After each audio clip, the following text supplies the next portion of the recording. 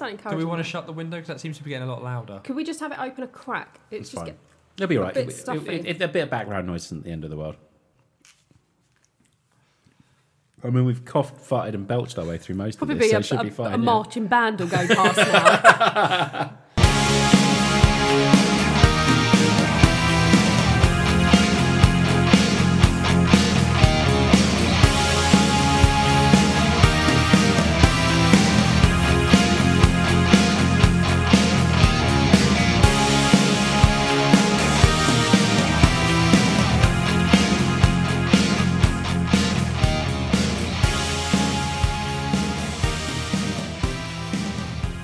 Hello and welcome to a new episode of Too Much Time on Our Hands, the theatrical cut. I'm Sonia. Sat to my right with his face for radio is Terry. Hi, Sonia. Hello, dear. And sat to my left with his face very much for radio is Dan from the Mother Pod. Hi. Hey, Dan. How's it going? I'm great, thanks. Thanks It's for having me on lovely again. to have you here. It's lovely to be here. You've got a little bit of glitter on your forehead, and every time I look at you, it's quite angelic. Oh, thanks. And there's the nicest thing I'm going to say to Dan all year. I'm writing that down in when we get to the top 10 Do you wanna nice put it- things people have said Do to you want me. to put it in your scrapbook? Yeah, I will do, yeah. Okay, then. Definitely. I'll take a picture of the glitter and put it in my scrapbook. I mean, now it's getting weird. Yeah. Yeah. I feel very uncomfortable right now. Hopefully, yeah, we can just cut it out. Hopefully you've all listened to and thoroughly enjoyed our top 10 films of the year, our own personal top 10 Yep. films of the year. This episode, we're going to look at the TV shows and documentaries that rocked our world in 2019. We're going to look at some of the films we didn't really enjoy in 2019, and Terry's going to finish us off nicely by crowning... I don't know why Dan's laughing at that. I don't know what I said that was so funny. Really? You're implying like a money shot. You know that, right? The Vinegar Strokes territory.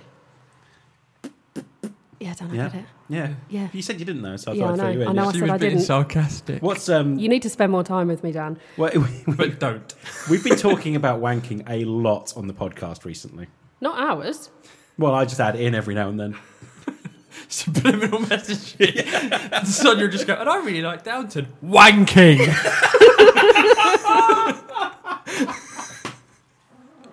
Oh, dear.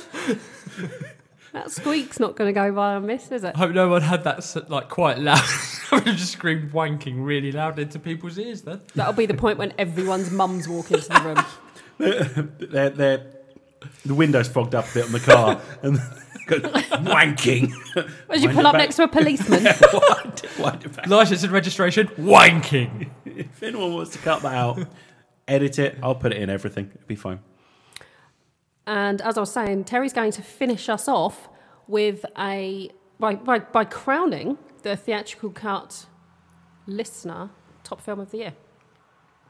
I am, as well as the worst film and TV of the year as well. We've got combined for Worst all. film and best TV. Yeah, Just clarify that. did I say it the wrong way around again? No, it sounded like you said worst film and worst TV. Okay. It doesn't matter. Dan, you're going to start us off. Are Am you I? ready? Have you Yeah. got your notes? We're doing TV first. Oh, I like TV. Good. So number 5 then, yeah? Yes. Glow. Season 3 of Glow. Glow is a TV series I have liked for the last 2 series. Thought it was fantastic. And then series 3 just completely blew it out of the water. Very socially conscious, very of its era. The actors are fantastic in it. Everyone is incredibly likable. You are rooting for them the whole time.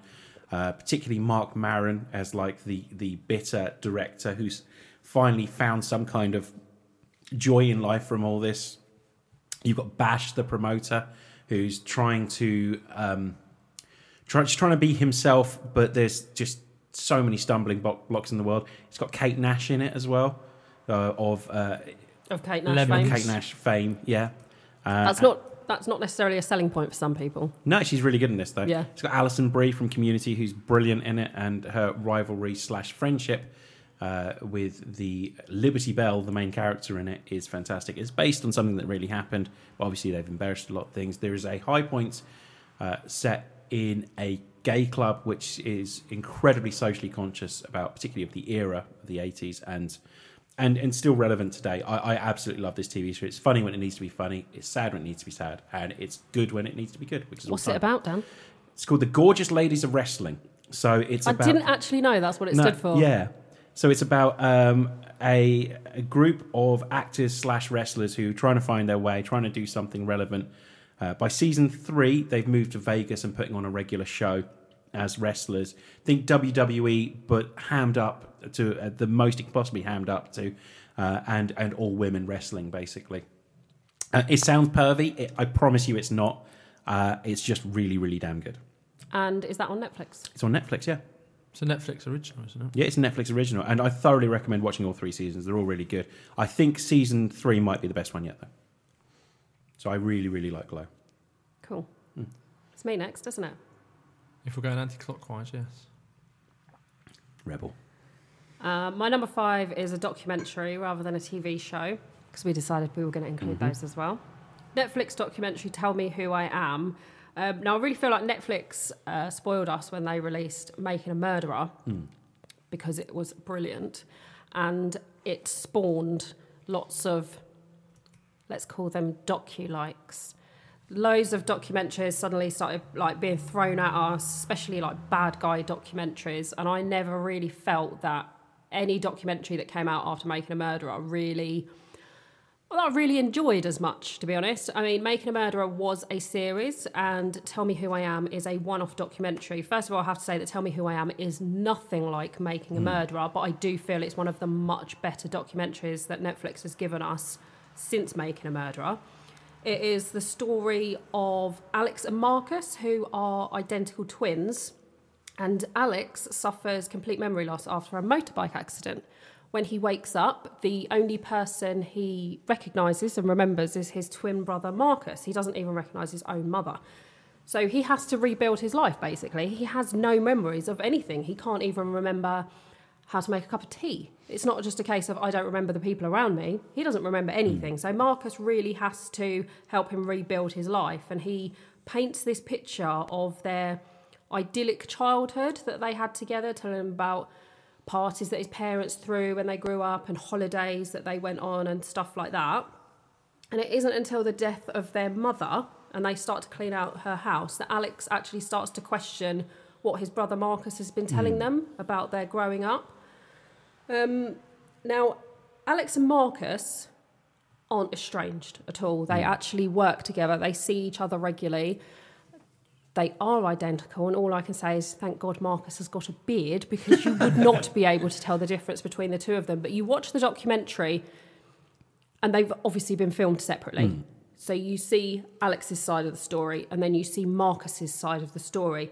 Towards the end of the storytelling, when Alex is questioning, well, you know, we started going through my mother's house and some questions were raised, and the deeper I sort of delved and the more questions I started asking, the more I realised that maybe my brother Marcus hadn't been telling me the truth. He wants the truth from his brother Marcus. And they're put face to face, so they're sat opposite each other. And it's really tense, because even though they're not estranged, it's not like the first time they've seen each other in years. It's probably the first time they've seen each other in like a day. But there's this real tension. And Marcus actually turns around and he says, I can't, what you want to know, I can't talk about it. It's too painful. So he is recorded talking about it. And then Alex has to watch a playback of it. And you get this big reveal at the end of sort of what actually happened in their childhood that Marcus was trying to protect his brother from. And I can honestly say I haven't been as affected by a story. It's obviously a true life story. It's something that really happened. I didn't see what was going to happen and the people that were involved in it. I didn't see it coming at all. It was recommended to me by someone that I work with, and she said, I saw this documentary and it kept me awake all night. I couldn't stop thinking about it. And I can honestly say it had the same impact on me. I very rarely watch real life documentaries about people and they reduce me to tears. But I was literally sobbing at the end of this because I could not cope with how these two guys were together. There was obviously this very deep love between them, this huge connection, but there was something that was separating them. This big secret that Marcus was keeping to protect his brother. He was keeping it to protect his brother, but he was also keeping it because he didn't want to relive it himself. It's really, really powerful, really, really good watch. And there's a scene at the end where they're sat opposite each other at this table, and they stand up and have this very awkward and clumsy cuddle over the table. And it's just so awkward, but so real and so heartbreaking to watch. And then they carry on living their lives. And it's so well filmed and so well told, utterly like devastating to watch and quite grim in places, but totally, totally worth it. Well done, Netflix, on bringing out another brilliant documentary. I'll be watching that. I didn't Really even know good. of its existence, but that sounds like the kind of thing I would want to watch. I've written shocking, devastating, utterly compelling. It's my go-to recommend title for people at the moment. Excellent. I'll watch that. Yeah, Definitely. really enjoyed it. If you can enjoy something so horrible. Terry? Sounds delightful. So continuing with the Netflix theme, for me, it's Stranger Things Series 3 is my number 5. Who is it? It is. What would you say like that for? Nothing. So, obviously, Stranger Things Series 1 came out a couple of years ago, really liked it. Series 2, I didn't enjoy as much. So I was a little bit trepidous going into Season 3, thinking, like, is it going to just be more shit? But I think it was a real return to form. I think it's the kids, obviously, growing up, they've definitely become, like, better actors, I think. Millie Bobby Brown as 11 is just phenomenal, I think. When you say her name out loud, it sounds really silly. Millie Bobby Brown. I know, I've only really read it before. Apparently, she's one of the highest paid actors. She gets paid $350,000 per episode. Wow. And she's like 15 years old. Wow. She has her own production company as well. It's fucking She's nuts. just bought out a cheap range of makeup as well. Oh, is she? I'm chuffed when I do the recycling. Like, just fucking And you're hell. 45 Yeah, then. exactly. Yeah. When you open your wallet and you realise that you did buy stamps. Yeah, fucking hell. Little fist pump. Yeah. She's there 15 running a production company. Oh. Makes you Yeah. sick, doesn't Yeah. it? Bloody overachievers. Yeah, so this obviously follows the kids from the other series.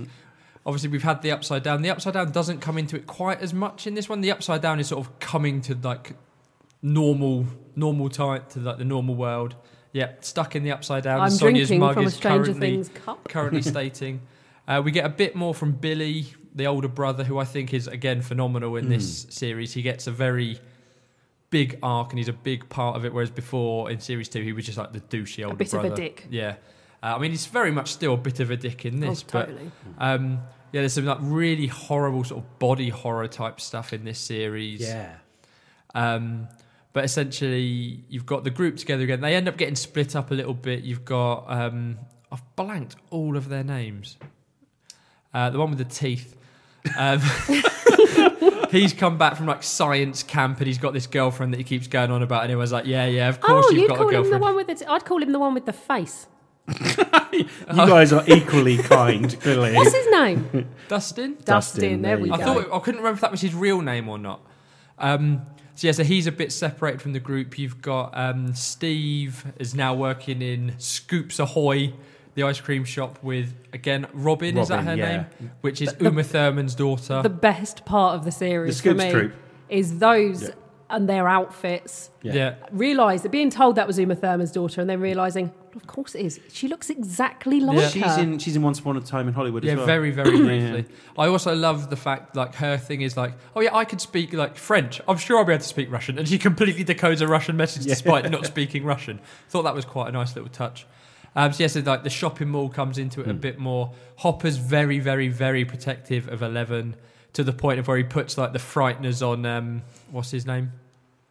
The boy. The boy, yeah, with Mike, the hair. Mike, Yeah, Mike with the hair. I say Mike's got the hair because he's got, like, the big bob cut, hasn't he? who's totally been typecast as anything remotely 80s now. Yeah. he's No, I in. didn't call Yeah. him the hair. I called him the head. The face. Oh, the face, sorry. Oh, yeah. anyway. Yeah, so they're very much like trying to engage in a relationship, but Hopper basically tells him to do one or I'm going to murder you in your sleep. I really like Hopper in this series. Yeah. I think like he, again, grows as a character. Like you see a bit more. He's very much after Joan. I'm getting the names right here, and correct me if I go wrong. I've got him here. Because Dan's done his homework. No, I've written it I've down. done my homework. Joyce. Joyce, sorry. Joyce, yeah. yeah. there's very- You've done your homework. You haven't remembered anyone's name. You're you worse don't than I remember am. anyone's names in real You life. just said the one with the face. You can't be. And famously, you referred to Thanos as the purple guy with the chin. You knew who I was talking about, though. True. So he's like making plays. Famously. He's making plays for her. We go back to some of like the places from the first series, like that big, like science place. We know what you mean. It's fine. You are doing so well. And you've got like the scene-stealing Russian scientist that they kidnap, and Hopper and him have like this lovely little relationship. You've got the Terminator sort of spin-off where you've got the guy that's just coming for them and he's blatantly just like the Terminator. But yeah, I thought it was a real return to form. I thought it had a lot of heart, really sort of pulled them together, and like they've all grown as characters, where with some series like it's just the same old shit recycled. Some very emotional bits in this as well, as you would expect, and some quite hilarious moments as well. But yeah, I really, really liked Stranger Things season 3. Yeah, I like it as well. I completely agree with you. It's Hopper does steal the show in this one, particularly like the fact that he's clearly watched Magnum P.I. Yeah, with the moustache and the wonderful floral shirt. Yeah, definitely. I think it's great. And the Scoops Troop are definitely the best thing in it. I think what I love about the Robin-Steve relationship is that he thinks she fancies him. Yeah. And it turns out that she's just jealous that he gets to go with anyone and not have anyone stare at him. Basically, she's just trying to live a normal life as a lesbian, basically, and just spoilers. Yeah, people. That's it. Dan's ruined Stranger Things for everyone. I just wouldn't bother watching it, basically. But yeah, it's definitely. Do you know what would be really good? Is this upside down cup? Yeah. If it was actually upside down. Yeah. The writing was upside down. They missed a trick there, didn't they? I'll throw it at the wall in a second then. We'll get a new one. So yeah, really like that. Me? It's your turn now, yeah. We're Number going 4. anti-clockwise. Yeah. It's better for your heart. Number 4 is fucking diabolical. It's The Boys. And I've spilled... My God. We said it was going to be you. Dan's so excited he spilled all of his drinks. I fucking love this TV series. It's one of the rare TV series where both me and Sarah will sit down and watch the whole thing. Like, we very rarely agree on TV shows that we like, and this is one of them. We both loved it. Boys is a story about how superheroes aren't really that super, aren't wonderful people, and really just massively egotistical. And it does that really well. Me and Sonia did a whole podcast on it that since has never been released because I forgot to take the echo off it. Oh, do you know what? Yeah. I obviously remembered that we'd recorded it. Yeah. But I couldn't remember if you'd released it or not. No, I didn't bother in the end because it was... We'll re-record it at some point. It won't have... It's like me and Terry with the zombie things. Yeah. It was a moment in time. We'll do one for season 2. Yeah, because we captured a moment, Dan, and I don't think we could recapture it. I've not watched it yet. You don't watch The Boys? No. Okay, I won't spoil anything then. All I'll say is Homelander... Why not? He spoils everything. All I'll say is Homelander steals the show in this. He's the Superman / Captain America-like figure in this. And he absolutely steals the show. But every superhero is deeply flawed in their own way and just eminently watchable, as well as the boys themselves, who are just about as normal as it gets, but just have this ability to cause havoc. This TV series is fantastic. And it's a peek behind the curtain of superheroes and how probably realistically how they would actually be if they were a real thing. I love this show. It's violent. It's funny. It does some things you don't expect it to do. It does things that when you're talking about superheroes in a playground when you're a kid, it does things like, well, what if you tried doing this to Superman? And he goes, oh, I never thought about that. It does those things in this TV series that you've every now and then thought about. And it's a realer than real world in the same way that kind of Watchmen kind of started that trend of like these superheroes aren't necessarily the people that we expect them to be. And this does a really good job of highlighting a load of flaws, potential character flaws in what some of the superheroes we have in pop culture now are, basically. I love this show. I think it's really, really good. It's like superheroes for a wage, isn't it? Yeah, basically, yeah. They're doing it because they're getting paid. And Carl Urban's great, and it's Billy the Butcher, or Billy Butcher. One of my favourite characters, hopefully gets a bit more time in the next one, which is Queen Maeve, which is the Wonder Woman clone, basically. Yeah. She is fantastic in this, and it's hinted at. She's one of the few people that might actually be not necessarily a horrible person. Yeah. Who was the one who didn't talk? Black Noir. Yeah. Yeah. Who's basically Batman, but yeah, doesn't ever talk. This, obviously, I like this a lot because we did the spoiler cast, and I watched it because she kept banging on and on about it. Yeah. This is on Amazon, isn't it? Yeah. It probably would have made my number 6, but because because we'd done the spoiler cast, I thought, oh, well, I won't talk about it again. But it turns out no one's heard the spoiler cast, so I could have talked about it. I'm not rejigging my top 5. I say these are my favourites, but I like the Deep as well, who's the Aquaman. Yeah. I just think they were all brilliant. Yeah. Horrible people. Terrible people. Yeah. But except for Starlight, obviously. But yeah, no, I love this show. It's really good. I think a lot of people have watched it. Season 2's early next year, I think, which is good because it needs to be. Yeah. I think they need to capture that kind of lightning in a bottle thing that's come from this. So yeah, well worth it. Can't wait to see some more of it. Defo. Yeah. My number 4 is a Netflix series, and I really think that the series and the documentaries on Netflix are getting better and better to the point where I probably enjoyed TV more this year than I did films. Same. And my notes that I've written for the TV top 5 are like pages long compared to what I wrote for my films. I just got so much more, and I think that the quality of the TV shows is like watching mini films anyway. Anyway, now that I've said that, my number 4 is the Netflix show Unbelievable, which was 7 episodes. I'm going to assume it's a one-off because it's based on a true story. Unbelievable, if you haven't seen it, is the story of a police investigation into a series of rapes. It's based on the true story of a girl called Marie, and each episode we basically see another woman's life turned upside down as she's been raped by this person that they're chasing. 2 detectives realise that the crimes are connected, and they work together to find out who this person is. The 2 detectives are played by Toni Collette and Merritt Weaver. The victims are all female, so you have this really strong like female cast.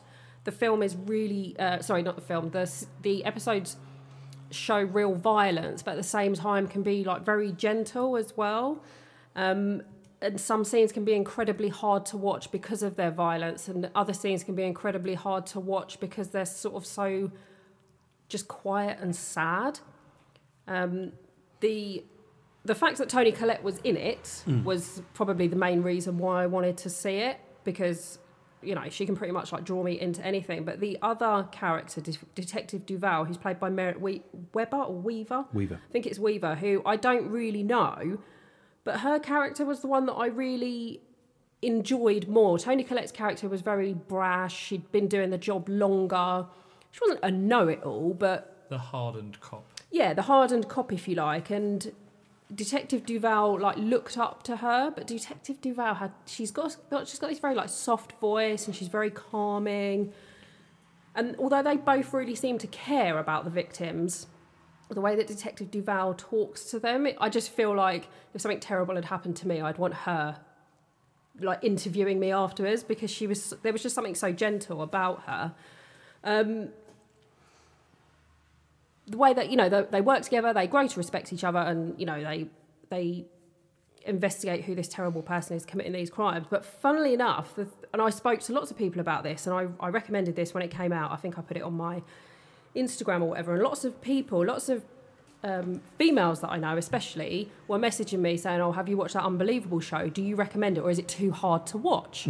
Because people were worried about watching it. I was just like, no, it's like, I think people were worried that they actually portrayed rape on the screen, like actually showed it. And I was like, no, it is hard to watch, but you should definitely watch it. But quite a few people messaged me and said the same thing that I thought, was that the second character you meet, the second victim, for some reason hit me really hard. Maybe just the way it was played, I don't know, but it really, really upset me. And a few people messaged me and said, oh, I watched that show that you said about. Did the second girl really upset you? And I was like, yeah, for sure. One thing I will say about it is the girl whose story this is based on, I found her incredibly unlikable. And for the whole series, even though you see her full story and you see her change and develop and evolve, I guess, by the end of it, I still had a hard time finding any sympathy for her. I'm obviously not saying she deserved it or anything like that. Nothing like that at all. But at the end of it, I still didn't like her. I started off, took an instant dislike to her, and by the end of the series, I didn't like it. You can not like someone, still have sympathy for them. Yeah.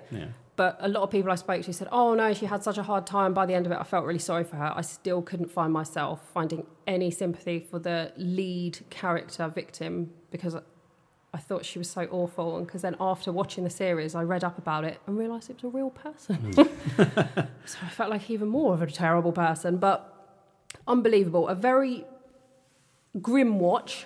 It's hard to watch, but it's a very good watch as well. And it has Toni Collette in it, so Nice. win-win. So that's Netflix. It's 7 episodes.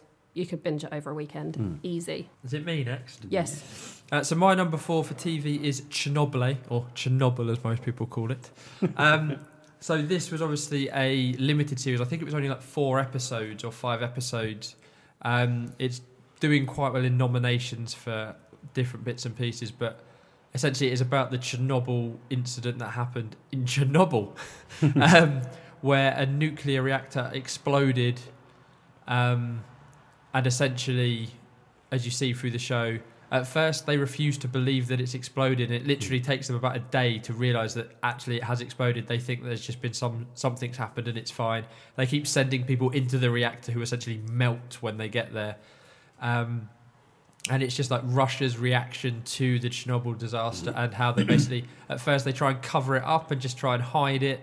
And then it becomes apparent to them that they can't. And it just, we sort of mainly follow Jared Harris, who is a scientist who's written a paper which basically says that this could happen at a nuclear reactor. Although his paper's been redacted, I think, and that's why he ends up getting brought in because they want to know about the redacted section.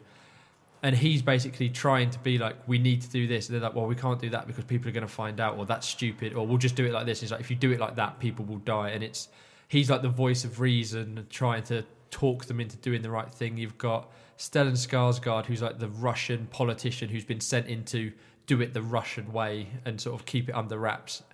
And it's sort of about their relationship. And then you've got, is it Imelda Staunton? Or am I getting... No, it's Emily Watson. Emily Watson, sorry. Very different people. I don't know how I got them confused. She plays another scientist, and she's literally hundreds of miles away, and she notices something, and she's like, that must mean that a nuclear reactor's blown up. And she sort of then basically manages to muscle her way into it. But it's just fascinating to watch, as I say, to see in the immediate aftermath just how, I don't know if it's arrogant or ignorant they are about, well, no, of course that hasn't happened.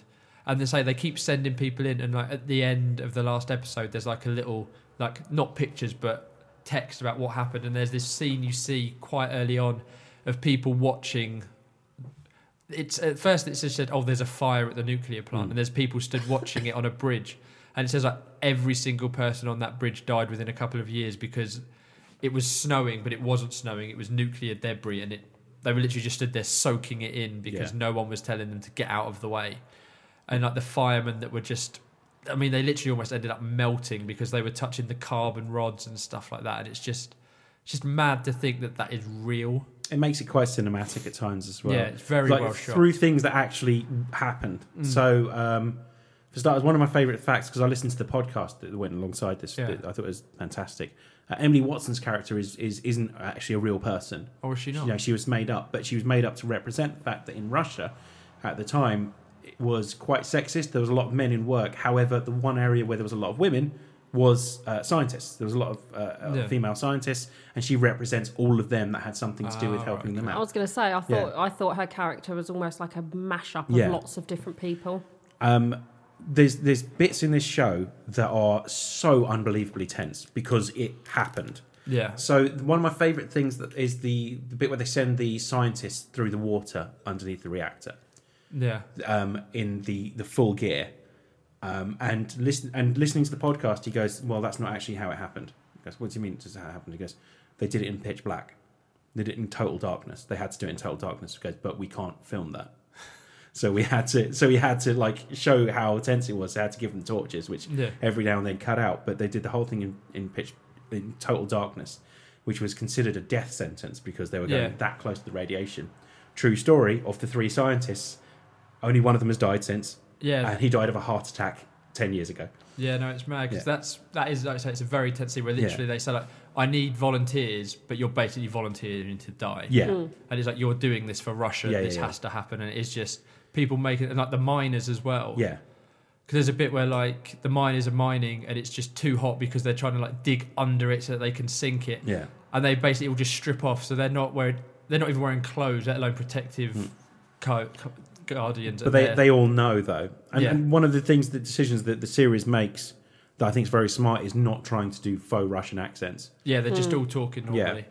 I absolutely. I think it's one of those ones that I've watched twice now because there's only a few episodes, isn't it? So, but it's one of those ones that I said at first, going, I don't think I'd ever watch it again, but I was fascinated by the whole thing. It might come up again.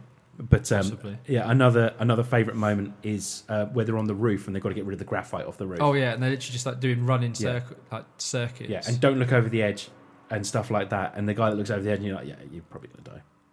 Yeah, but yeah.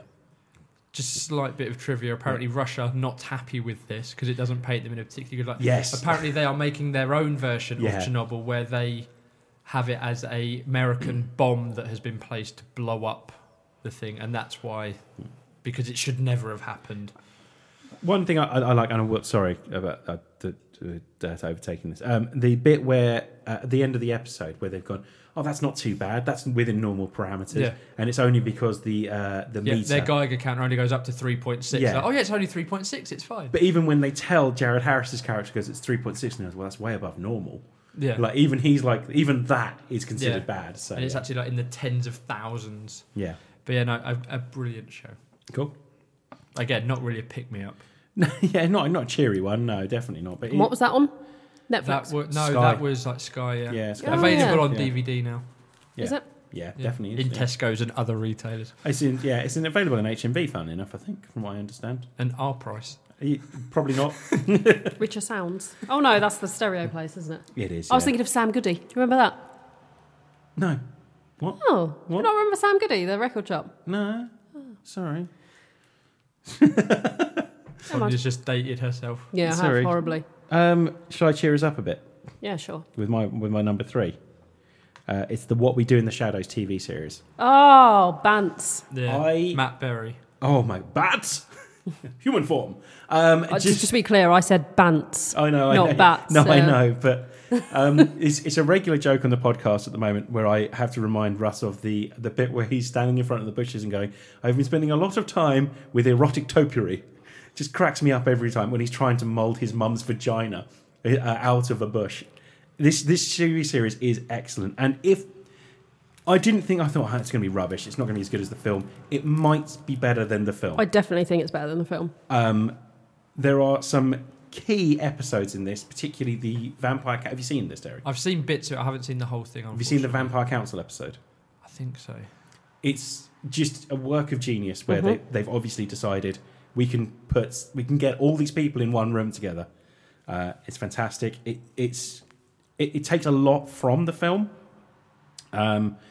I think the casting of Matt Berry as a vampire is fucking perfect. The casting of Matt Berry in general in anything. Kai Van Novak as well is perfect as well for that. And they each take on different roles. I love the idea of the is it the emotional vampire, the guy that's at the office just making everyone like bored, and he sucks on their emotions like by having like really boring conversations, and he's the most dangerous one of all of them. And then when we all know someone like that. Yeah, exactly. And when he meets his match as well, the lady who sucks on like having just like the most tragic life ever, basically. It's so fucking good. This TV series is fantastic. It's hilarious. Every episode doesn't lose steam. I watched it all in one go because I just wanted to keep watching the next episode. And it's all still available on BBC iPlayer as well. So pretty much anyone can watch that. Love this show. That's not much more I can add to it. I love the episode with the hat, the cursed hat. But the werewolves come back into it, like in the film as well. Yeah, this TV series is fantastic, and I am denied about putting it in there, but I'm glad I did because I think we need to pick me up after the current run of TV series. Oh, defo. This it's fantastic, and I say all on iPlayer, so go out and watch it. Me? Yeah. Cool. My number 3 is Mindhunter, which was on Netflix. It's 9 episodes. Me and Dan did a spoiler cast on it. Did you release it? Yeah, that one got released. Oh, okay then. So People maybe really I like don't. that. Maybe I don't need to talk too much about it. If you've seen series 1 of Mindhunter, this differs slightly in the sense that rather than lots of profiling, which does go on in the background, they are actually following one specific case. I'm not going to talk too much about Mindhunter because we have talked about it a lot on the pod in the past, and Dan and I have done a whole Go back and listen to it. podcast on season 2 of Mindhunter, which you can go back and listen to. But what I really love about this show is how sort of stylish and slick it looks, and it really like plays up to what seems to be a current murder obsession that seems to be overtaking everyone. I really like the pace of this. There was a few elements in the series which Dan and I talked about on the pod that I could have done without, but ultimately I think it was an excellent follow-up to series 1. And are they doing a series 3? Yeah. Because they've got 7 planned, I think. I'm quite interested to see what direction they take series 3 in now. I think they needed to change series 2. Yeah. I don't think we needed another whole series of profiling. However, the who's who of murderers that we had in series 1 I enjoyed very much. So I hope we see a few more of those in series 3. Yeah, definitely. Yeah. I love Like it. Mindhunter. Didn't quite make my list. Just missed out. But I'm a massive fan of Mindhunter. It just missed out because I thought the first series was kind of lightning in a bottle, and then this kind of carries on, and it's still great, but it's not quite the same level. And honestly, I've watched so much TV this year that there's a load of series that I really like that I missed out. This was definitely one of them. So, yeah. Terry? So for me, my number 3 is Line of Duty. Ooh. So this is the BBC series. Ooh. So this is series number 5 that came out this year. It's hard to talk about it at all, really, because I don't want to spoil the other series, because although each series has its own case, they're all very much intertwined. So series 5, so it's following AC-12. They're like an anti-corruption unit. So no one really likes them because they're going after cops. This series centres around Stephen Graham, who is a cop who is undercover in a sex traffic, drugs / overall gang culture. And to start off with, we meet him, we don't know he's a cop, and then we find out he's a cop. That's quite soon, that's not a spoiler. But then essentially we find out that he actually hasn't been reporting back to his boss for like 3 months. So there's very much a, has he actually turned, has he become one of these? So you're sort of following that. That's the main case they go through, because he's basically using his contacts to do things for the criminals, but you're not sure whether he's doing it to get himself further into the crew or whether he's actually turned. So I don't really want to say any more than that, because it's a spoiler for anything else, but there's the recurring theme of H, which if you've seen it, you'll know what I'm talking about without it spoiling it for anyone who doesn't. But yeah, it's such a well-filmed cop show. You've got the 3 main cops, and they're just, the way they act with each other is how you'd actually expect them to act. They trust each other, which in a lot of cop shows they don't. You know, where something happens, like, oh, do we actually really trust this person? They do trust each other, and like quite implicitly. So that's a bit refreshing. But yeah, it's a really good show. I think series 1 to 4 is on Netflix, and 5 is still available on iPlayer. But I binge watched 1 to 4 when it was on Netflix, and series 5 was the first one I had to watch week by week. Which, as I was saying to Dan earlier, normally with that I will wait and I will binge, but in the Line of Duty I had to watch it as it went out. And yeah, it's really gripping. It doesn't hold back. It doesn't pander. I love TV where, and this goes for like Mindhunter as well, like where they don't uber explain everything. Stuff just happens and you have to keep up on your own. But yeah, I really like Line of Duty. Cool. Back to me. Yeah. Number 2, right?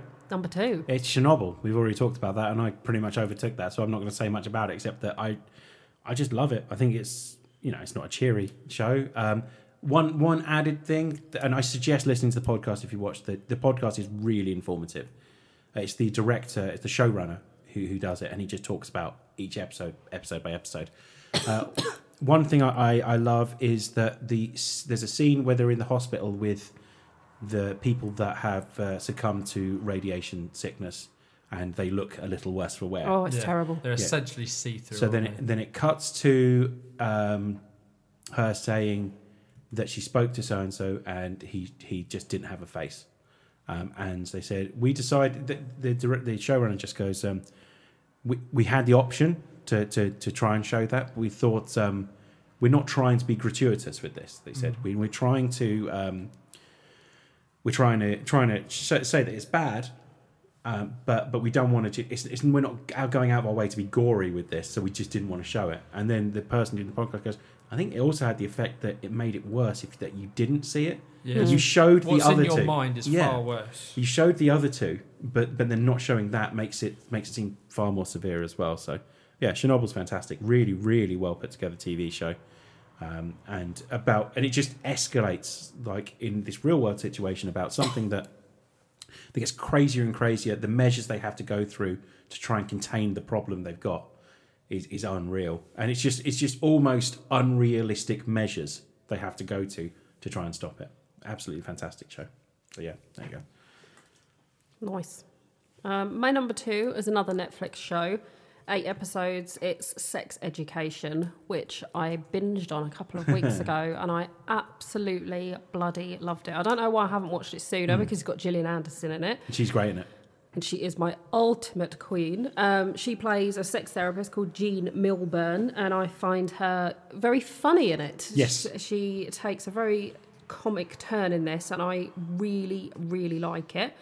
However, although I was drawn in by Gillian, the main story actually focuses on her son Otis, who starts to hand out sex advice to the other kids in his school.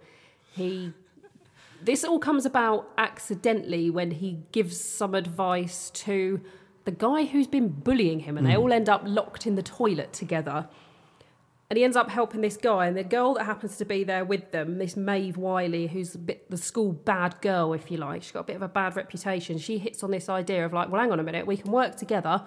I'll book people in, I'll take money from them, and you can give them sex advice. That's what we're going to do. So the series kind of follows them trying to get clients, but also just get through their school year and their teenage ups and downs, I guess. They've got their own issues which they have to deal with, and it's basically like a coming of age story for Otis and his schoolmates.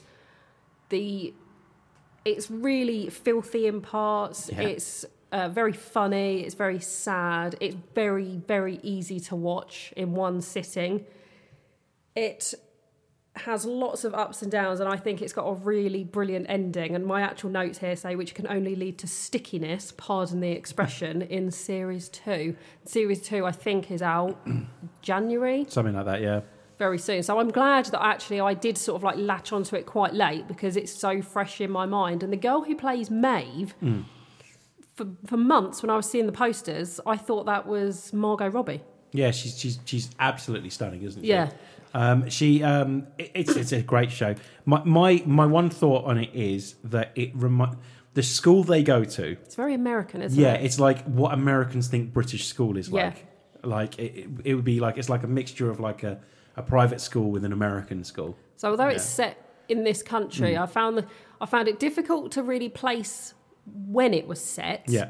And I found the school very Americanized, but everyone is still very British. Yeah. Well, there's it just deals with a lot of. It's one of those great shows. It's a bit like Big Mouth, which makes people feel more comfortable about some of the weird things they're thinking, as well. Which is a really good situation. And it's one of those things that probably they should be showing to teenagers. If I'm honest with you, make them feel slightly less weird about how they feel. Yeah, because some of the people were going in with like very, I guess, ordinary problems. The one that wants to be fucked by an alien, for example. And yeah, she was fun. Yeah. But then the one that I enjoyed was the boy who came in and was just like, I don't really have anything that I want to ask you. And Otis starts sort of like giving him advice. And he says, no, seriously, I just want people to see me coming in here so they think I'm having sex. And they just sit in silence for like half an hour. He pays and off they go. No, really, really worth a watch. Yeah, really good show. What's your number 2, Terry? So my number 2 has already come. Is Mindhunter. I really, really liked it. Won't say much more, but say I really like the fact that it just doesn't apologise for itself. It just cracks on. I love the teasing of BTK that obviously we get in every episode, and there's just this like, what's going to happen? Like, because I just love the fact that like they're just not even aware of it all, and it's just like it's a little, almost a secret for us. But yeah, I just think it's so well acted. I think just so good. Like the people that they have playing the criminals, it's just really, really like it. My favourite one is Berkowitz, because like you look at him and go, oh god, that's terrible. That's terrible with prosthetics. Then you see what he actually looks like and go, that's fucking dead on. Like they could have probably made it look more realistic, but it wouldn't have looked anything like him. He's such a weird looking fuck. He really is. But yeah, I love that show as well. Are we around Right. yeah. Number one. We're down to our time. big guns now. Anyone that knows me will not be remotely surprised by my number I'm one. just going to take the headphones off. I'm going to go This- to the toilet. This is the best show on TV as far as I'm concerned. Well, we'll see about that because I'm convinced that my number one is the best show. I mean, you're wrong, but it's this is if you after something that scratches the Game of Thrones itch or the Battlestar Galactica itch, this combines those two things, and it's The Expanse. Dragons in space. There's no dragons. It's only that's a lie. There's no dragons, but it's a fantastic story set in a grounded future, 200 years in the future.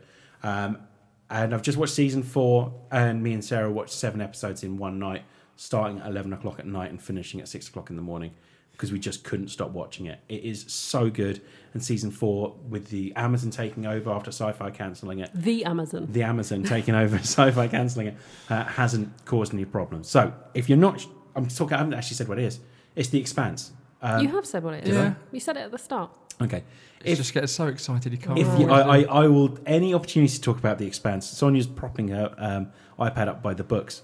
So if you don't know what it's about, 200 years in the future, Earth has colonized Mars and the asteroid belt. And there is a Cold War situation between Mars and Earth that just starts bubbling under, basically, and gets more and more tense as it goes on. Space travel in this is hard. Like, there's no, like, shields, there's no anti-grav plates or anything like that. If you want gravity, you create thrust.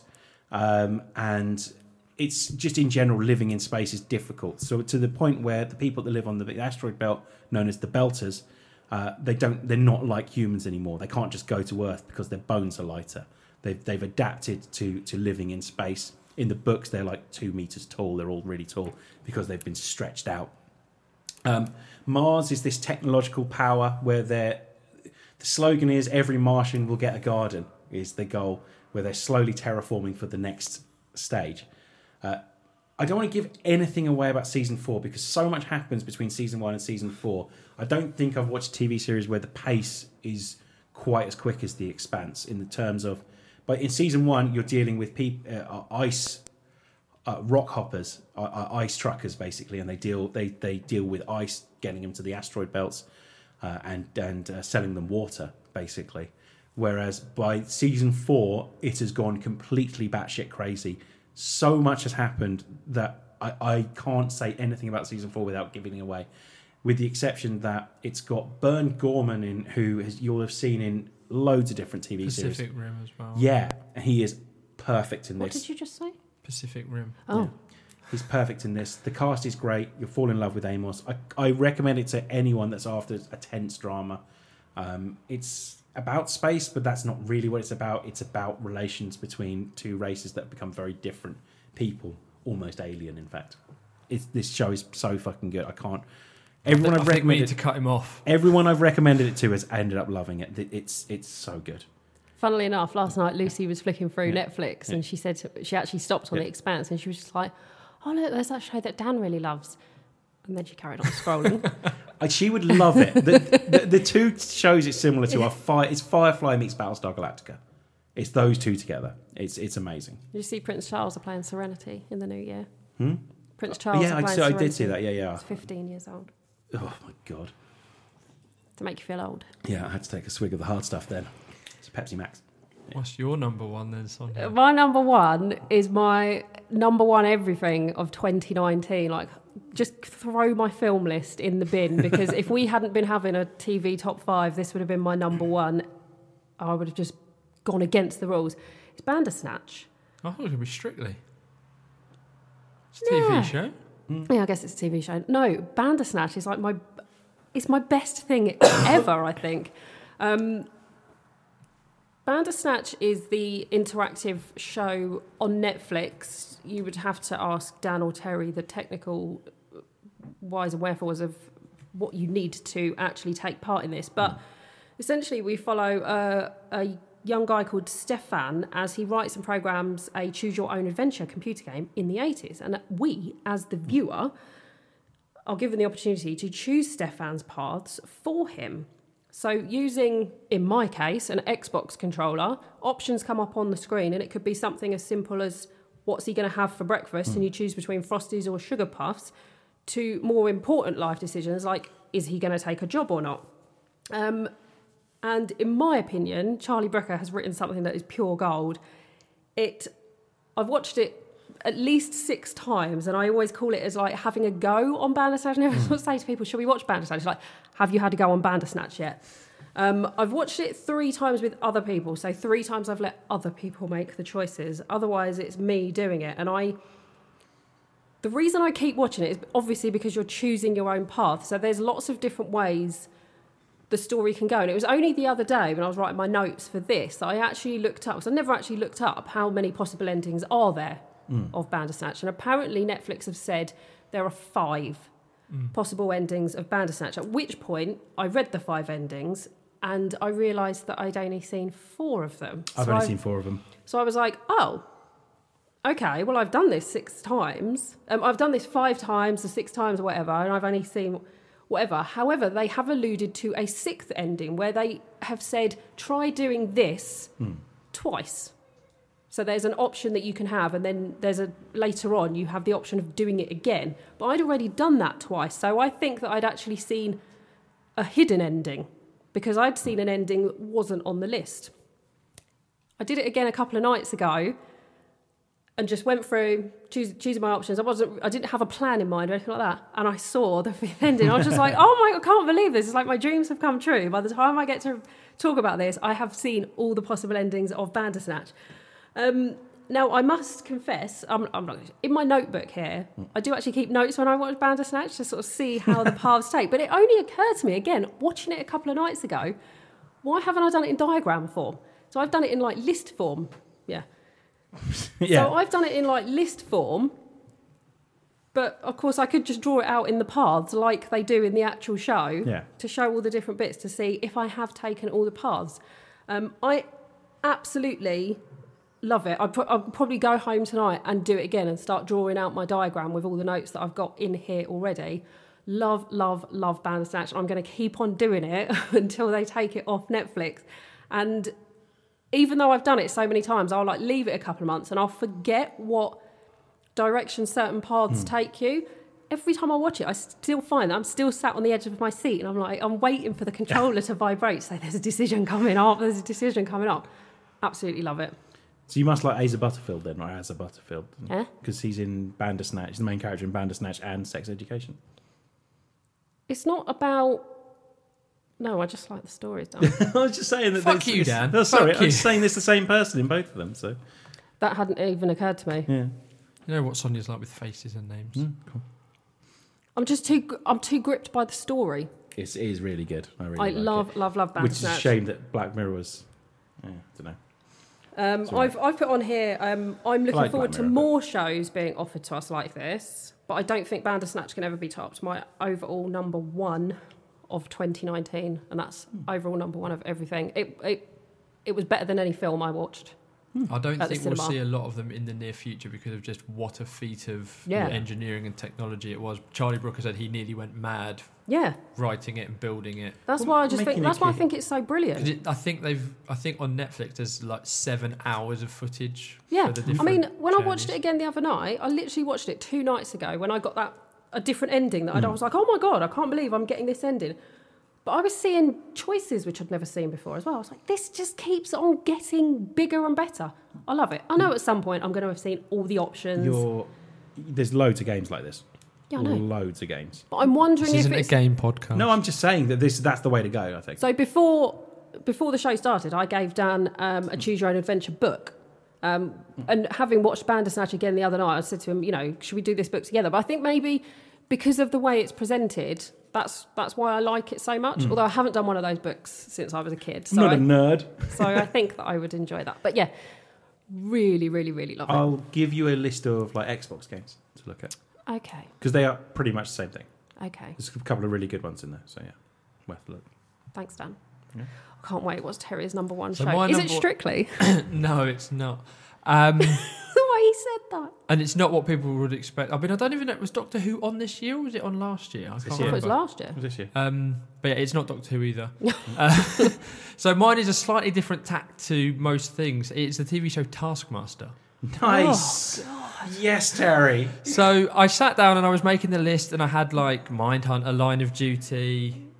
I mean, getting into the notable mentions already, but Watchmen, This Time with Alan Partridge, Abducted in Plain Sight, that documentary. And I was like, but what is the TV show that I'm most like, and that I've watched over and over? And it's Taskmaster. I absolutely, if you haven't watched Taskmaster, it's a Dave original with Alex Horne and Greg Davis as Taskmaster. And essentially a series comprised of about 10 episodes where they have the same 5 or 6 celebrities, and every week they have to do stupid tasks. And that can literally be, you need to move this pile of sand from here to there, and you can only use what's on the table, and the table will have like a colander on it.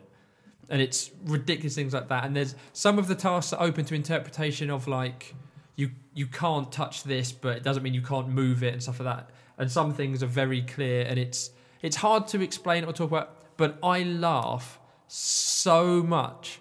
The amount of times I have to pause Taskmaster because I'm laughing so much, I have to just let it finish and then go back and watch it again.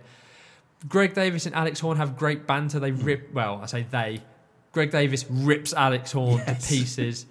It can rise and fall on the guests. So this series was actually a really good bunch of people. The best one, I think, so far. Paul Sinner, who I didn't think I was going to like, because he's from The Chase, so he's very clever, but his reading of the task sometimes was so stupid. Like Greg Davis kept saying to him, like, you're going to get fired from The Chase because the things you are doing are so stupid. No one would think that you can be on The Chase anymore because you're meant to be clever. And it is just, say, some of them are like really sort of active tasks. Some of them are just like real thinkers, and some of them it is as simple as like throw this egg into this box. But it's the way they will do them, the way they, because they do. It's filmed over like 6 months, I think, so they don't see each other doing the tasks, and they quite often say like, I completely like, it comes out, they go, I can't remember what I did in this task because I filmed it 3 months ago, and it's brilliant. It's on, is it UK Play? I think is the app for Dave. There's 9 series of it now, I think, and there's been a Champion of Champions after 5 series. Which was good as well. Yeah, but it's just go and watch it. You can just pick up the odd episode. You don't need to watch it in order. Noel Fielding's done a series, and he was really, really good. Good value on that. But yeah, really, really good. Watch it. Favourite game? I couldn't get on with it at all. Oh, Dan came round and put it on, and him and Lucy watched a couple of episodes, and I actually think I got up and did something else. I just could not get on with it at I all. love it. I don't know if it's the format or whatever, but no. I absolutely love Taskmaster. If I'd have thought about it, it would have made my top 5. And this series with David Baddiel and Joe Brand. Oh, David Baddiel. He's so fucking useless. Yeah, he really is. Not one wooden spoon, but several wooden spoons, and you still didn't realise it wouldn't work. It's, oh my God, so many of them are great. Bob Mortimer's my favourite ever guest. Yeah. Just the song they did for Tarstonbury. What was her name? Rosalind, you're a fucking nightmare. Yeah, Bob Mortimer was funny, but that wasn't this year. So I won't feel myself pooing. But yeah, that's my number 1. Yeah, Lovely. I like it. I like a bit of mix. We didn't have any crossovers, did we? Oh, No. Schnobble. And Did we? Mindhunter. Oh, yeah. Oh, we did have crossovers then. Okay, cool. So that's our top 5 TV shows. We're now going to look at three of our most disappointing films or / bad films that we saw this year. Terry, should we mix up the order a little bit so Dan doesn't go first? You're leading, so yeah. What, do you want to go first or shall I? I can go first. So I originally did a top 5. As everyone knows who listens to the podcast, I quite like moaning and raging about films, and it happens quite often. It happened this morning in the car, for instance. yes. So the number 3 that I've got... Do you want to explain why we're doing 3 and not 5? Yeah, because not everyone's given us 5, because not everyone's quite as Basically, vicious as me. you're the most angry person. Oh, to be fair, Lucy also gave a top 5, and she's probably one of the nicest She's people. a furious person. You haven't seen her behind closed doors. Just because I've written them down. My 4 and 5 are Aladdin and Lion King. Oh, yeah. As people have listened I before, honestly forgot what we were doing immediately. And I was thinking, why is he talking about films? the people that listen know that I've never really been on board with the Disney live-action remakes, but I think these are the first 2 that have been outright bad. The other ones I've just been, they didn't need to be made. Like Dumbo. I've not seen Dumbo. because that made a lot of worst films lists this year. But yeah, Aladdin I thought was dreadful, and Lion King I thought was outright bad. I think the decision to go for photorealistic animals ruined it because there's no emotion on their faces. You're not sad when Mufasa dies because there's no emotion. But moving on. What? No, sorry, mate. So number 3 for me is The Dead Don't Die, which... I knew you were going to pick that. I absolutely wrote it down on my bit of paper and I said, this will be Terry's top 3. So had we done the zombie podcast to a degree where we could release it, then that would have come up as my bin for zombies. Obviously, I put it out there. I just think, as a zombie film, it fails. As a weird film, it's kind of interesting to say. It did make me laugh a couple of times, but I just found it overall... It's the most I think I've looked at my watch in the cinema. I just kept thinking like 20 minutes must have gone and like 5 minutes had gone. It just felt so slow and drawn out. So yeah, The Dead Don't Die. Okay. I'll go next, Dan. We'll finish with you. My number 3 is Glass. Damn you, Sonia. Now, when Terry asked us for a worst list, I was like, I can't make you a worst list. I've seen no bad films in 2019. And then I looked over my letterbox and I actually sent him a message going, oh my God, I forgot about Glass. And I was excited to find Glass on the list. The film you didn't tell me how bad it was to make sure I went to the cinema Yeah, to see it so I could suffer as well. When we went to see it at the cinema, we all purposely kept quiet and Terry was going, so how was it? We all just ignored his messages for like a day because we were like, we just want to see what he says about it. So essentially with my top 3, I found it really hard to actually come up with some films that I didn't enjoy. And basically what I've got here is a top 3 of disappointments. Yeah, so I did, with other people, I did say disappointing rather than worst films. But I do think some films just fall into the category of bad. Mm-hmm. And I'm going to put Glass in the category of bad.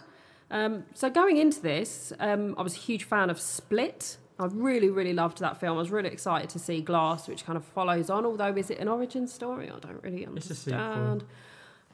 I found it just a mess of a film. I couldn't even tell you what was going on. I couldn't even give you a storyline. I'm hoping that Dan might be able to. And I have even written in my notes, I turned to Dan at one point in the film to ask him, is this as shit as I think it is? And he was just like, yes. We're all people seeing, openly laughing at what was meant to be dramatic moments. Too busy throwing my popcorn at the screen at that point. We're all seeing that. It was me, you and Rich, wasn't it? And we're all just sitting there looking at each other going, is this for real? Because we couldn't believe it was. Similar moment more recently. It was almost like cringy to watch. And I very rarely think a film is bad, but I've written here, this is bad. And a few days after going to see it, I rewatched Split. Mm-hmm. And I have to say, Glass has ruined that for me. Tainted it. I watched Split and I actually thought, no, I don't like this either. Glass, you have ruined everything. I've written at the end of my notes. Dan, what's your number 3 worst film of 2019? Stuba. Oh. So, because it looked so bad in the trailers. Why did we go and see that? Because there was nothing else on. Do you remember we met up for a chat and then you're like, we go and see Spider-Man. Oh no, it started half an hour ago. I remember. Stuba's the only thing that's about to start. I remember. When we described this before we started, and you turned and goes, well, there was that one laugh. Yeah, that we did laugh once. I love Dave Bautista. I love Kumail Nanjiani. I didn't like this film very much at all. It's just, I don't know. Nothing happens in it really. Like, it's just like, what if Dave Bautista was blind for a day, and what if you had to ferry him around, and he was a fired. He's not an FBI agent. He's just a detective, isn't he? But yeah, and it's like none of this works. None of it works other than Kumail Nanjiani is a stereotype basically in the film, and it's not good. I doubt they'll do a Stuba 2, but if they do, have you seen Kumail Nanjiani recently? That man is ripped. Yeah. I mean, what? You've seen the pictures yet? What? It's for a Marvel film. Yeah. What? I know. I thought it was his head photoshopped. So did I. I thought it was going to be a big joke, but then no. That's him. Yeah. He's playing a god, isn't he? Yeah, he is. Yes, he's had to get into some serious shape. The film's not very good. There is a couple of laugh out loud moments in it. What was the maybe. bit we really laughed at? It was something shooting out of a car, wasn't it? Yeah, it was like someone getting hit in the face with like a fire extinguisher or something. Like, take into that you can't remember. We can't remember what it actually was. But we did laugh, though, and Yeah. I'm laughing at the memory of us laughing. Yeah. Oh, good times. Yeah. But yeah, I'm glad I went to see it because I got to spend time with Sonia. But that's Oh, that it's is. not on my list. But I mean, let's just say that was the highlight, and that should say everything you need to know. But yeah, so there we go. Dan, Terry. So my number 2 is Glass. What a fucking turd. As I say... Why do people like it so much? Openly laughing, myself and other people. Because, sometimes like when there's a full screening, people sort of react to each other. This wasn't a full screening because I went in the day, so there was a smattering of people, but people audibly laughing at what was clearly meant to be an emotionally resonant moment. What the fuck any of the actors were doing in it, I don't know. M. Night Shyamalan's cameo is fucking dreadful, as it always is, but it just... Yeah, it was just dreadful. I have no idea what it was trying to say. I have no idea what the ending was meant to be about. Just awful. Yep. Move on. I think we can all agree with that. My number 2, The Good Liar. This was a film... I'm getting bored just... I've written 4 lines about this film. Dame Helen Mirren and Sir Ian McKellen star in this. Starts off so well. I know, right? And I saw a trailer and I thought, ooh, 2 powerhouse actors there. That looks good. Nice bit of drama. I thought it looked good. So I went to see it with Rich from the fan club, and when it had finished, we both turned to each other and said, well, that was dull, wasn't it? Which we weren't expecting. It's a con movie, okay? It's incredibly predictable. You kind of know what's going to happen when you watch the trailer. But sometimes when you watch a trailer and it purposely misleads you. So when you watch the film, you're like, oh, I didn't think that was going to happen. Yeah, you got me there. But what you expect to happen in the trailer happens. But even then, it manages to still be unexpected by being so ridiculous. So... honestly, it beggars belief. You get... Just end it there. It went... It plodded along. I'm surprised I didn't put that on the trailer for you. What, it beggars belief? Yeah. I was so angry, I just spat on myself. It plodded along quite happily, and we thought this could just go down as mediocre in my book. I could just put it down as a little bit dull. And then the final act, when you get this reveal of the person being crossed, double crosses the other person, and the reason why they're doing it is so bloody far-fetched, and you realise that they must have been planning this con, if you like. This is it like Ocean's 12, where actually the entire plot of the film changes on like the twist at the end? They must have been planning it for about 50 years. You're like, I don't understand why this is happening. Utterly ridiculous. They should be thoroughly ashamed of themselves. I was so annoyed with it. I've spoken more than I've written about it. It just... That's when you know a film's really got under your skin. I was just so disappointed in the 2 of them. Oh, I don't want to say anything else about it. Dan, what's your number 2? Extremely wicked, shockingly evil and vile. So, same director as the Ted Bundy documentary that's on Netflix. Yeah, Didn't same know guy, that. which is infinitely more interesting than this film. I don't know, though. I found that a bit dull. Well, it was a bit long, wasn't it? Jesus. That's the one thing. Yeah. Obviously, we've talked a lot about Netflix being great. One thing Netflix has done, it's not like quality control, but like the Madeleine McCann documentary was rubbish. I was excited about that. Then I found out it was 8 fucking episodes. There's one on... Does not need to be 8 episodes. Things are just expanding so much now. Yeah. So, but the documentary was better than this film. This film made Ted Bundy a boring story. Say what you want about the Ted Bundy story. He's not a nice person. He's not boring though, and it did that whole thing of maybe he's a nice guy. What a nice guy! Is he innocent? Is he Did innocent? He do it? Could he be innocent? No, he's Ted fucking Bundy. Of course he's not innocent. So, but at the end, it's got the big reveal of like that he killed the. I'm spoilers. I don't give a shit. Don't watch the film. If you don't know about Ted Bundy, where have you been living? Exactly. Yeah. Spoilers. And then he writes Hacksaw on the thing that there's the big giveaway that's meant to be meant to be this big thing that just big surprise, Ted Bundy killed a load of people. Yeah. It doesn't work, and the film is terrible. I was bored. I watched the documentary, which was better, and he should have stuck to that. Even that, as you say, was a bit long-winded, but this was bad. And as much as Zac Efron looked like Ted Bundy, he was still Zac Efron as Ted Bundy, if that makes any sense. It wasn't like embodying Ted Bundy in this one. Like we've seen in Mindhunter, a load of actors play serial killers and do a really, really good job. This was still Zac Efron as Ted Bundy. Did not like this film. And like at the end, they show all the actual clips from the court cases, which was way more exciting than the actual film. Nah, not good. Yeah. Which is a shame. I had this last year. This was the film that I was most looking forward to, as I said on. It was getting a lot of buzz, wasn't it? Yeah. There we go. Is it back to me for my least favourite film of the year? Oh, yeah.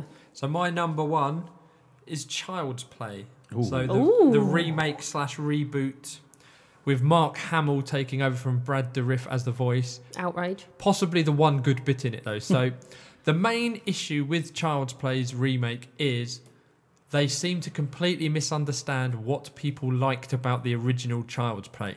So if you somehow don't know about Child's Play, despite the fact me and somebody talking about it on a bi-weekly basis, Charles Lee Ray, who is a serial killer, through the course of events ends up in a Chucky doll. So he is a serial killer who is a living doll. He kills people.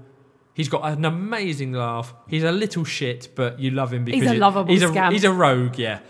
So that's what you're into. You're enjoying the fact that there is a serial killer who looks like a doll and he's doing things. People think he's cute, but he's murdering people. In this reboot, it's sort of set now, so the technology is better. So this Chucky doll can control things via Bluetooth. He can do other things like that. And this film is not a serial killer in the body of a doll. It is a doll that has had all of its safety settings turned off by a disgruntled worker at the Hong Kong-based factory. So everything that this Chucky does, I don't even know why they called him Chucky, to be honest with you. It's Chucky. He's not a good guy doll. He's a buddy doll. And he obviously has Andy as his partner. Again, it's the same story of he's a damaged doll. He ends up with Andy because his mum, who is a bit of a slag, she's really not likeable in this film. So he ends up with the doll, and basically Chucky just becomes very protective of Andy. So everyone he hurts or causes damage to is because they are being horrible to Andy. And because he has no safety settings, he just thinks, he's not very nice, I will kill him. There's one really good kill scene that doesn't really make sense as to how he would achieve this. But yeah, so there's no charisma from Chucky. There's no personality from Chucky. He is just a doll. Towards the end, he's controlling drones that he's tied razor blades onto. It is the closest I've come to walking out of a film for a long time. Because it was making me angry. It was making shit. There were some like 12-year-olds in the screening going, yeah, woo! And I'm just like, whoa. But I had to stick it out because I had to see how it ended. But yeah, it was just, they've gone, oh, let's remake Chucky. We'll make him technological, but they didn't look at... So it wasn't the fact that it was dolls killing people in the originals. It was the fact that it was a serial killer in a doll, and they completely removed that element of it, and it is boring as fuck. Now, I haven't watched this film because you specifically told me not to watch it because it would just ruin it for me. Dreadful. Have you seen it, Dan? No, not even Mark Hamill could save it, no. No. So his voice is pretty decent. He's got a good guy... No, the Buddy Doll song, but he doesn't have the cackle. He just sort of has a giggle, and he's just like, "Oh, it's not even we're best friends till the end anymore." Yeah, it's just Not a fan then. No. Okay, my most disappointing film, and I've just realised I've written that much notes about it. Fucking hell. I know this is going to be tedious, isn't it? My least liked, most disappointing film of 2019, if you like, was The Irishman. Whoa. Now, Terry and I were going to do... Big balls.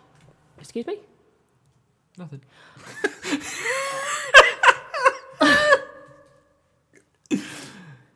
After we recorded, or didn't record, the zombie episode, we had another episode planned, which was going to be based around the releasing of The Irishman on Netflix, and... we were going to look at the films, I think, of Robert De Niro, weren't we? Yeah. In connection with that. But due to scheduling issues, i.e. Terry potentially moving house, we decided to knock that episode on the head and just plan for this one. And I'm so glad we did. It took me 3 sittings to get through this. And I've described it as a snooze fest on here. I've said the story was too slow-paced and, in my opinion, not interesting enough to be presented as a 3.5-hour film. It even needed to be a lot shorter. Or a TV series. Or presented as, 3-hour-long episodes, for example. And the fact that I found it slow and long and, for me, not interesting, put that aside, I could not get on with the de-aging technology that they use. Now, some people have hailed it as brilliant, and I have to admit, the first time I saw Robert De Niro's face driving that truck, I was just kind of like, whoa, what the hell is that? But these are essentially 3 men. You've got 3 main actors in it, Robert De Niro, Joe Pesci and Al Pacino, that were all men in their 70s being asked to play men at various stages in their lives, but for some parts of the film, men in their 40s, men in their 50s, and I cannot get over the fact that I am watching a 70-year-old Robert De Niro shuffle across the road with his ironed face and feebly kick a man in the gutter. No, it really looks like an old man kicking someone. It is absolutely laughable at times.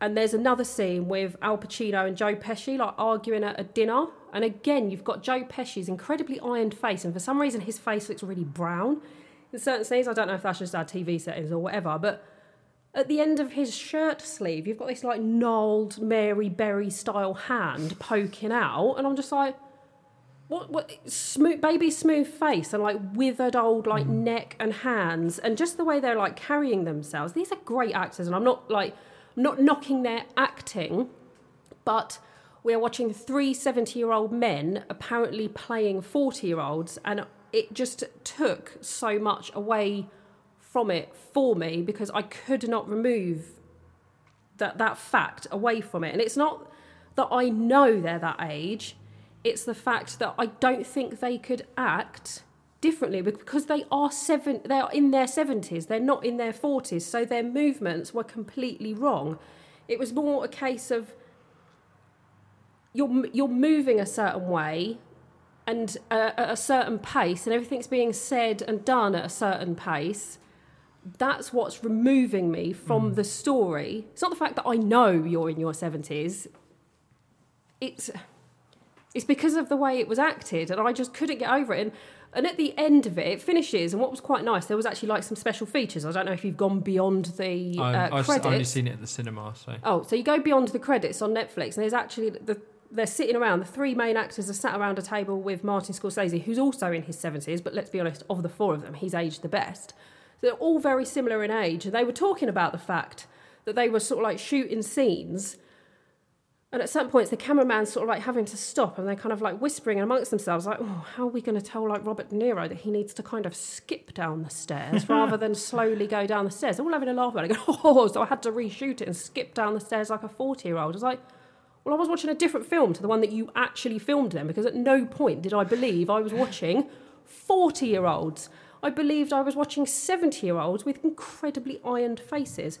I was so disappointed because I love all of those actors and I love that director, but I was so bored. And when I was watching some of the fight scenes, I've just done air quotes, they can't even be called fight scenes because it was watching someone's nan kick someone, and it was just laughable in my opinion. Where they did the multiple timelines made it unnecessarily confusing, because at one point he's in his 40s, then he's in his 60s, then he's in his 70s, then he's back to 40, and it's just... But because, so there's that, but because of the way they were acting as well, because of their age, you couldn't really, there was no real discernible change in them, I don't think. So no. You couldn't always tell where you were meant to be in it. So hugely disappointed from all of them all round, although I do think of the 3 of them, Al Pacino did the best job. I thought Joe Pesci was very good in it. Loads of people have said that. I can't remember who I was talking to, but someone said if he doesn't get a Best Supporting Oscar for that, but I was just like, no, I just could not get on with it at all. What I will say about these 3 that I've just talked about, Glass was the bad film in the list. The other 2 are on the list because I found them so incredibly boring. However, I was chatting to a friend of the pod, Tim, who said to me the other day, the worst thing a film can be is boring. and I will take bad over boring any day. So of those 3 films, if you were to put them in front of me right now, I'd watch Glass, because I'd rather watch a bad film than a boring At least you're having a film. reaction to it. Yeah, exactly. So as we were saying about the TV stuff with The Irishman, I feel like Netflix, because obviously Martin Scorsese ranted about Netflix and streaming and stuff like that, and the reason he's gone to Netflix is because they gave him the money to make the film he wanted to make. Another director, a bit like with Once Upon a Time in Hollywood that we talked about, they wouldn't get 3.5 hours and £150 million budget. They get told no. But he's gone there because they're willing to do it. And I feel like there needs to be a point where they start... Because it's a bit like King Kong with Peter Jackson as well. No one dare tell him that your film's too long and it's boring because he's Peter Jackson who just won 1 million Oscars. And they need to sit down and go, you cannot release a 3.5 hour film. Like, it needs to be a TV series. You could easily trim 45 minutes off that film and not lose anything. So yeah, I just feel like the streaming, although obviously it's created a lot of good things, I do think it's created a lot of problems with things being longer than they really need to be. Yeah. What's your number one then, Dan? It's Glass. I mean, we've mentioned no it need enough to talk of it. about that. It's a shit show. It's got some of the worst exposition I've seen in a film. The acting's terrible. I don't understand why people seem to really like this film. Doesn't I've Mark not Kermode known like He anyone loves it, like yeah. it. I don't know. It's for me, it was just a little too on the nose with a lot of the stuff, and I really, really didn't like it. It annoyed me so much, this film did, and yeah, we've already spoken about it 1 million times, so, but yeah, I absolutely hated it. Awful film. Well, it's nice to know we're all in agreement about that. Yeah, Glass is shit. Yeah, really Right. terrible. Although I would watch it over The Irishman. I still haven't watched The Irishman yet. That's on the list. I will Well, watch it Terry at some really point. liked it, and I found it. It was too long, Mind-numbing. but I thought the overall story and I thought the acting was quite good in it. But yeah, everything you've said, I completely agree with. You don't feel like you're watching 40-year-olds. So moving on then to our viewer / listener / people that we know. What do we want first? We want TV. TV. Let's do the shit sandwich again. Shit sandwich. Good, bad, So, good. TV. So in at number 5 is Stranger Things. Number 4, Unbelievable. Ooh. Number 3, Mindhunter. Ooh. Number 2, which didn't come up on any of our lists, Top Boy, which is a Netflix one. Yeah. I've not watched it. No, neither have I. Heard very favourable things about it. And then our theatrical cut TV show of the year is Chernobyl. Oh, okay. I Yeah. can live with that. Way out and in front of the others. Our shit sandwich, so our filling, our shitty filling is... What would our shitty filling be? Spam? Tongue. Yeah, not a fan of that. Liver. Love that, Dan. Yeah, not a fan of that. So number 3, one that hasn't been mentioned at all, we've got Pet Sematary, Okay. which was pretty disappointing. Number 2, Extremely Wicked, shockingly cruel and vile. Yeah. And number 1, runaway winner, Glass. Oh, the people are with us. The people are with The us. people's champion. This film actually makes me think people are paid off. Like, that's how bad it Yeah. is. It makes me think that people have actually been paid off with that one, so yeah. And then the big one, the 2019 film. So starting at number 10, we have a 3-way tie for number 10. Ooh. We have Toy Story 4, Aladdin, fucking idiots, and Motherless Brooklyn. Can I just say, my mother voted for Aladdin, so you watch your mouth. Number 9 is a 3-way tie again. We have Yeah. Ad Astra, Hobbs and Shaw, and Downton. Yeah. Does that mean that Sonia was the only person that voted for Downton? Maybe we had lots of viewer votes as well. Maybe we true. are dealing with like 10 people Yeah. voting Dan. Fuck off. Number 8 is Official Secrets. Number 7, Once Upon a Time in Hollywood. Joint 6th is Midsummer and Knives Out. Joint 5th, Le Mans 66 / Ford versus Ferrari and Us. Number 4, John Wick. Number 3, Rocket Man. Number 2, Endgame. Ooh. And number 1, The Joker. There we Do you go. know what? You said Endgame, and I immediately forgot about every other film. So I was Yeah. like, what could be number 1? Joker. So, quite strangely, including all of the public, only one person had Joker as their number 1 film. Wow. Endgame was more number 1s, but the people that didn't vote, like there was some people that just didn't have it at all, whereas everyone had the Joker. And on the public vote, Endgame actually came top for most disappointing film. Wow. What? Yeah. As I say, a lot of people I know just thought it was too big, it was too brash, it didn't... Yeah. Which I sort of get, but... I mean, what are you expecting? So our 2019 film of the year is The Joker, starring Joaquin Phoenix. Our worst film is Glass, and our TV show is Chernobyl. What a cheery bunch we are. We're going to go and watch The Joker, followed by Chernobyl. Then cheer ourselves up by watching Glass. Yeah. Bit emotion. That's another year done. We could have done decade, but I guess we haven't done the podcast for a decade, and that would have been quite some fucking Still feat doing putting movies that for a together. decade. Not now, though. But yeah. Yeah, not right now. Yeah. But yeah, so there you go. That's us done for another year. You're presenting this episode, Sonia. I don't know where I've taken over. That's fine. You try and take everything away from me. Yeah, so thank you everyone for taking the time to vote and getting in touch with us and sharing your thoughts. And thank you to Dan for being here with us and for hosting. No worries. Yeah. I enjoyed it. I love doing Editing stuff like our this. shit all the time. What? I've got to do what? Editing our shit. Oh, shit. Editing. I just put that. That's what we thought. Yeah, pretty much. Oh, fine, because it will have your phone call on it. Yeah, okay. Hey, bubs. Hey, baby. Yeah, okay, fine. I'll edit that one out. Yeah. So cool. Thanks for listening. Keep on listening. Is there anything anyone's looking forward to for 2020 that we know of? Sex Education 2. Obviously, Black Widow for me. Little Women, I'm actually quite looking forward to. That's obviously out in the next couple of weeks. Jojo Rabbit, which is due out. yeah. That's a big one for Bombshell. me as well. Bombshell looks quite good. There's a couple I had up. No, I can't remember. Ghostbusters is a big one for new me. Ghostbusters. Absolutely love Ghostbusters. I really like the trailer for that. Yeah, it looks great. It looks fun. Maverick. Oh, yeah, that looks Yeah. fucking brilliant. Excited about some more Top Gun. Yeah. Oh, yeah. But yeah, so that's what's going to come for us in 2019. We'll see you there. Yeah. Mic drop. If you want to contact us on any Oh, yeah. kind of social medias, We didn't do that on the last one. you either. didn't know. What I'll do is I'll do like a blanket one and I'll cut and paste it onto both of them. No wonder we've got no Bert. fucking listeners. I don't advertise it in any way. I just constantly talk about another podcast.